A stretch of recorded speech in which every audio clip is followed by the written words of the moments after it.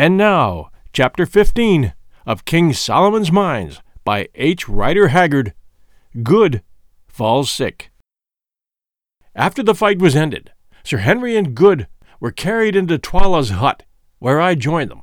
They were both utterly exhausted by exertion and loss of blood, and indeed, my own condition was little better. I am very wiry, and can stand more fatigue than most men, probably on account of my light weight and long training. But that night I was fairly done up, and, as is always the case with me when exhausted, that old wound the lion gave me began to pain me. Also, my head was aching violently from the blow I had received in the morning, when I was knocked senseless. Altogether, a more miserable trio than we were that evening it would have been difficult to discover, and our only comfort lay in the reflection that we were exceedingly fortunate to be there, to feel miserable, instead of being stretched dead upon the plain, as so many thousands of brave men were that night, who had risen well and strong in the morning. Somehow, with the assistance of the beautiful Foulata, who, since we had been the means of saving her life, had constituted herself our handmaiden, and especially Good's, we managed to get off the chain shirts which had certainly saved the lives of two of us that day, when we found that the flesh underneath was terribly bruised. For though the steel links had prevented the weapons from entering, they had not prevented them from bruising. Both Sir Henry and Good were massive bruises, and I was by no means free of them. As a remedy, Foulata brought us some pounded green leaves with an aromatic odor, which, when applied as a plaster, gave us considerable relief. But though the bruises were painful, as Sir Henry's and Good's wounds, Good had a hole right through the fleshy part of his beautiful white leg, from which he had lost a great deal of blood, and Sir Henry had a deep cut over the jaw, inflicted by Twala's battle-axe. Luckily, Good was a very decent surgeon, and as soon as his small box of medicines was forthcoming, he, having thoroughly cleansed the wounds, managed to stitch up first Sir Henry's, and then his own pretty satisfactorily, considering the imperfect light given by the primitive Kukuwana lamp in the hut. Afterwards, he plentifully smeared the wounds with some antiseptic ointment, of which there was a pot in the little box, and we covered them with the remains of the pocket handkerchief which we possessed. Meanwhile, Foulata had prepared us some strong broth, for we were too weary to eat. This we swallowed, and then threw ourselves down on the piles of magnificent karosses, or fur rugs, which were scattered about the dead king's great hut. By a very strange instance of the irony of fate, it was on Twala's own couch, and wrapped in Twala's own particular kaross, that Sir Henry, the man who had slain him, slept that night. I say slept, but after that day's work, sleep was indeed difficult. To begin with, in very truth, the air was full of farewells to the dying and mournings for the dead. From every direction came the sound of the wailing of women whose husbands, sons, and brothers had perished in the fight. No wonder that they wailed, for over 20,000 men, or nearly a third of the Kukuwana army, had been destroyed in that awful struggle. It was heart-rending to lie and listen to their cries for those who would never return, and it made one realize the full horror of the work done that day to further man's ambition. Towards midnight, however, the ceaseless crying of the women grew less frequent, till at length the silence was only broken at intervals of a few minutes by a long, piercing howl that came from a hut in our immediate rear, and which I afterwards discovered proceeded from Gagool wailing for the dead King Twala. After that I got a little fitful sleep, only to wake from time to time with a start, thinking that I was once more an actor in the terrible events of the last 24 hours. Now I seemed to see that warrior whom my hand had sent to his last account, charging at me on the mountain-top. Now I was once more in that glorious ring of greys, which made its immortal stand against all Twala's regiments, upon the little mound, and now and again I saw Twala's plumed and gory head roll past my feet with gnashing teeth and glaring eye. At last, somehow or other, the night passed away. But when dawn broke, I found that my companions had slept no better than myself. Good, indeed, was in a high fever, and very soon afterwards began to grow light-headed, and also, to my alarm, to spit blood, the result, no doubt, of some internal injury inflicted by the desperate efforts made by the Kukuana warrior on the previous day to get his big spear through the chain armor. Sir Henry, however, seemed pretty fresh, notwithstanding his wound on the face, which made eating difficult and laughter an impossibility, though he was so sore and stiff that he could scarcely stir. About 8 o'clock we had a visit from Infidus, who seemed but little the worse, tough old warrior that he was, for his exertions on the previous day, though he informed us he had been up all night. He was delighted to see us, though much grieved at Good's condition, and shook hands cordially. But I noticed that he addressed Sir Henry with a kind of reverence, as though he were something more than man. And indeed, as we afterwards found out, the great Englishman was looked on throughout Kukuana land as a supernatural being. No man, the soldiers said, could have fought as he fought, or could, at the end of the day of such toil and bloodshed, have slain Twala, who, in addition to being the king, was supposed to be the strongest warrior in Kukuana land, in single combat, shearing through his bull neck at a stroke. Indeed, that stroke became proverbial in Kukuana land, and any extraordinary blow or feat of strength was thenceforth known as Inkubu's blow. Infidus told us also that all Twala's regiments had submitted to Ignosi, and that like submissions were beginning to arrive from chiefs in the country. Twala's death at the hands of Sir Henry had put an end to all further chance of disturbance, for Scragga had been his only son, and there was no rival claimant left alive. I remarked that Ignosi had swum to the throne through blood. The old chief shrugged his shoulders. "Yes," he answered, "but the Kukuana people can only be kept cool by letting the blood flow sometimes. Many were killed indeed, but the women were left, and others who would soon grow up to take the places of the fallen. After this, the land would be quiet for a while."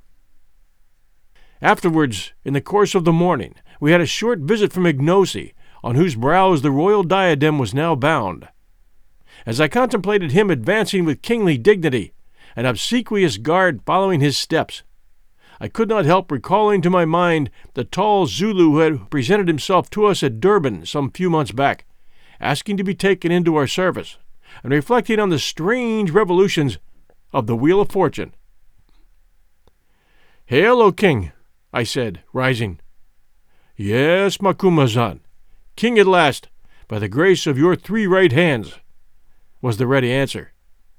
All was, he said, going on well, and he hoped to arrange a great feast in 2 weeks' time in order to show himself to the people. I asked him what he had settled to do with Gagool. "She is the evil genius of the land," he answered, "and I shall kill her, and all the witch doctors with her. She has lived so long that none can remember when she was not old.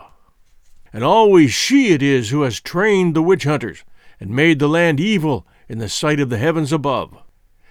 "Yet she knows much," I replied. "It is easier to destroy knowledge, Ignosi, than to gather it." "It is so," he said thoughtfully. "She, and she only, knows the secret of the 3 witches yonder, whither the great road runs, where the kings are buried, and the silent ones sit. Yes, and the diamonds are. Forget not thy promise, Ignosi. Thou must lead us to the mines, even if thou hast to spare Gagool alive to show the way." "I will not forget, Macumazahn, and will think on what thou sayest." After Ignosi's visit, I went to see Good, and found him quite delirious. The fever from his wound seemed to have taken a firm hold of his system, and to be complicated by an internal injury. For 4 or 5 days his condition was most critical. Indeed, I firmly believe that had it not been for Foulata's indefatigable nursing, he would have died.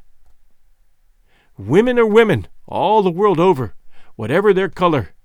Yet somehow it seemed curious to watch this beauty bending night and day over the fevered man's couch and performing all the merciful errands of the sick room as swiftly, gently, and with as fine an instinct as a trained hospital nurse.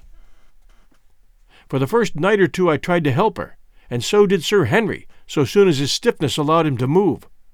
But she bore our interference with impatience, and finally insisted upon our leaving him to her, saying that our movements made him restless, which I think was true.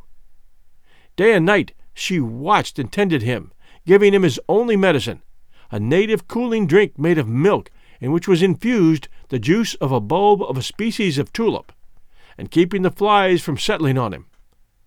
I can see the whole picture now as it appeared night after night by the light of our primitive lamp. Good tossing to and fro, his features emaciated, his eyes shining large and luminous, and jabbering nonsense by the yard, and seated on the ground by his side, her back resting against the wall of the hut, the soft-eyed, shapely Kukuana beauty, her whole face weary as it was, animated by a look of infinite compassion. Or was it something more than compassion? For 2 days we thought that he must die, and crept about with heavy hearts. Only Foulata would not believe it. "He will live," she said. For 300 yards or more around Twala's chief hut, where the sufferer lay, there was silence. For by the king's order, all who lived in the habitations behind it had, except Sir Henry and myself, been removed, lest any noise should come to the sick man's ears. One night, it was the 5th night of his illness, as was my habit, I went across to see how he was getting on before turning in for a few hours. I entered the hut carefully. The lamp placed upon the floor showed the figure of Good, tossing no more, but lying quite still. So it had come at last, and in the bitterness of my heart I gave something like a sob. "Hush!" came from the patch of dark shadow behind Good's head. Then, creeping closer, I saw that he was not dead, but sleeping soundly, with Foulata's taper fingers clasped tightly in his poor white hand. The crisis had passed, and he would live. He slept like that for 18 hours, and I scarcely like to say it, for fear I should not be believed, but during the entire period did that devoted girl sit by him, fearing that if she moved and drew away her hand, it would wake him. What she must have suffered from cramp, stiffness, and weariness, to say nothing of want of food, nobody will ever know. But it is a fact that, when at last he woke, she had to be carried away. Her limbs were so stiff that she could not move them. After the turn had once been taken, Good's recovery was rapid and complete. It was not till he was nearly well that Sir Henry told him all that he owed to Foulata, and when he came to the story of how she sat by his side for 18 hours, fearing lest by moving she should wake him, the honest sailor's eyes filled with tears. He turned and went straight to the hut where Foulata was preparing the midday meal. We were back in our old quarters now, taking me with him to interpret in case he could not make his meaning clear to her, though I am bound to say she understood him marvelously as a rule, considering how extremely limited was his foreign vocabulary. "Tell her," said Good, "that I owe her my life, and that I will never forget her kindness." I interpreted, and under her dark skin she actually seemed to blush. Turning to him with one of those swift and graceful motions that in her always reminded me of the flight of a wild bird, she answered softly, glancing at him with her large brown eyes, "Nay, my lord forgets. Did he not save my life? And am I not my lord's handmaiden?" It will be observed that the young lady appeared to have entirely forgotten the share which Sir Henry and myself had had in her preservation from Twala's clutches. But that is the way of women. I remember my dear wife was just the same. I retired from that little interview sad at heart. I did not like Miss Foulata's soft glances, for I knew the fatal amorous propensities of sailors in general, and Good in particular.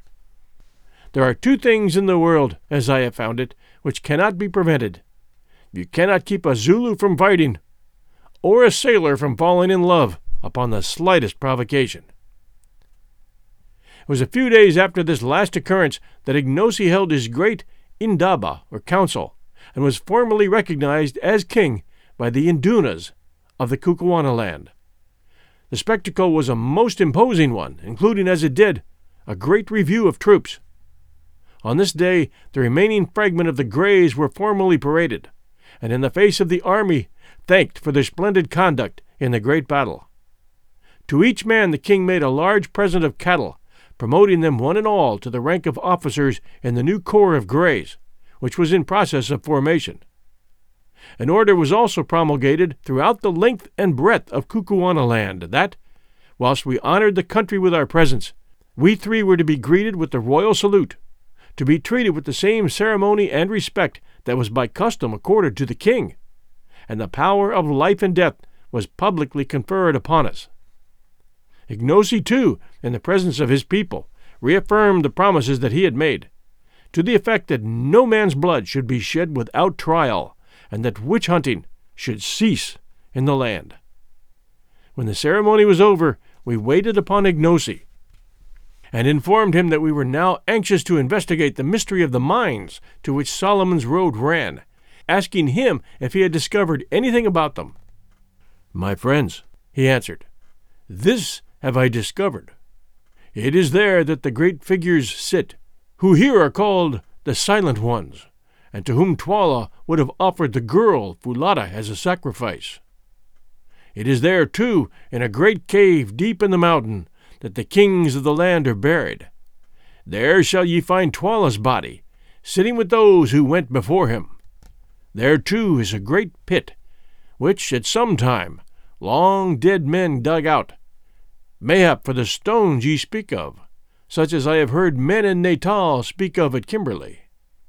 There, too, in the place of death, is a secret chamber, known to none but the king and Gagool. But Twala, who knew it, is dead, and I know it not, nor know I what is in it. But there is a legend in the land that once, many generations gone, a white man crossed the mountains, and was led by a woman to the secret chamber and shown the wealth. But before he could take it, she betrayed him, and he was driven by the king of the day back to the mountains. Since then, no man has entered the chamber." "The story is surely true, Ignosi, for on the mountains we found the white man," I said. "Yes, we found him, and now I have promised ye that if ye can find that chamber, and the stones are there—" "The stone upon thy forehead proves that they are there," I put in, pointing to the great diamond I had taken from Twala's dead brows. "Mayhap, if they are there," he said, "ye shall have as many as ye can take hence, if indeed ye would leave me, my brothers." "First we must find the chamber," said I. "There is but one who can show it to thee, Gagool. And if she will not, then she shall die," said Ignosi sternly. "I have saved her alive but for this. Stay, she shall choose." And calling to a messenger, he ordered Gagool to be brought to him. In a few minutes she came, hurried along by 2 guards, whom she was cursing as she walked. "Leave her," said the king to the guards. As soon as their support was withdrawn, the withered old bundle, for she looked more like a bundle than anything else, sank into a heap onto the floor, out of which her 2 bright, wicked eyes gleamed like a snake's. "What will ye with me, Ignosi?" she piped. "Ye dare not touch me. If ye touch me, I will blast ye as ye sit. Beware of my magic."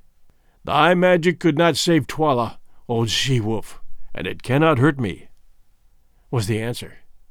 "Listen, I will this of thee, that thou reveal where there is a chamber where are the shining stones." "Ha ha!" she piped. "None know but I, and I will never tell thee. The white devils shall go hence empty-handed."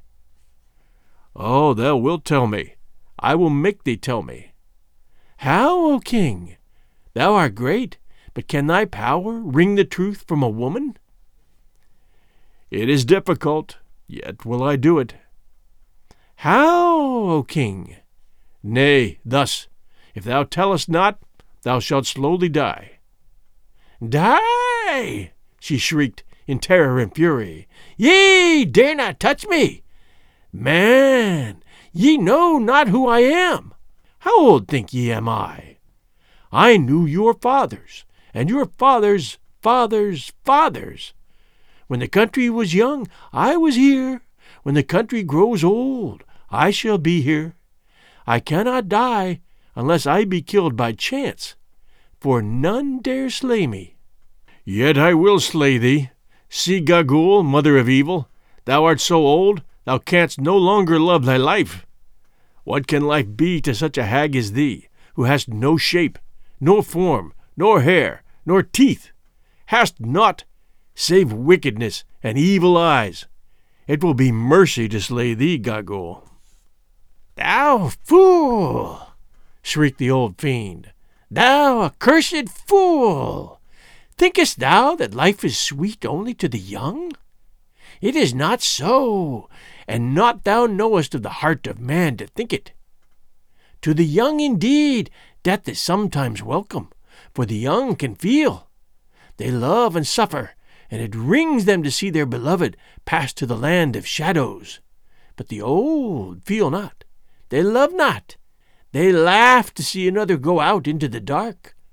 They laugh to see the evil that is done under the sun. All they love is life, the warm, warm sun, and the sweet, sweet air. They are afraid of the cold and the dark. And the old bag writhed in ghastly merriment on the ground. Cease thine evil and answer me, said Ignosi angrily. Wilt thou show the place where the stones are, or wilt thou not? If thou wilt not, thou diest even now. And he seized a spear and held it over her. I will not show it. Thou darest not kill me, darest not. He who slays me will be accursed forever. Slowly Ignosi brought down the spear till it pricked the prostrate heap of rags. With a wild yell she sprang to her feet, and then again fell and rolled upon the floor. Nay, I will show it. Only let me live. Let me sit in the sun, and have a bit of meat, and I will show thee. It is well. I thought I should find a way to reason with thee. Tomorrow shalt thou go with Infidus and my white brothers to the place, and beware how thou failest, for if thou showest it not, thou shalt then slowly die. I have spoken. I will not fail, Ignosi. I always keep my word. Once a woman showed the place to a white man before, and behold, evil befell him. And here her wicked eyes glinted. Her name was Gagul, too. Perchance I was that woman. Thou liest, I said. That was 10 generations gone. Mayhap, mayhap. When one lives long, one forgets. Perhaps it was my mother's mother who told me. Surely her name was Gagul also. But mark, ye will find in the place where the bright playthings are a bag of hide full of stones. The man filled that bag, but he never took it away. Evil befell him. I say, evil befell him. Perhaps it was my mother's mother who told me. It will be a merry journey. We can see the bodies of those who died in the battle as we go. Their eyes will be gone by now, and their ribs will be hollow.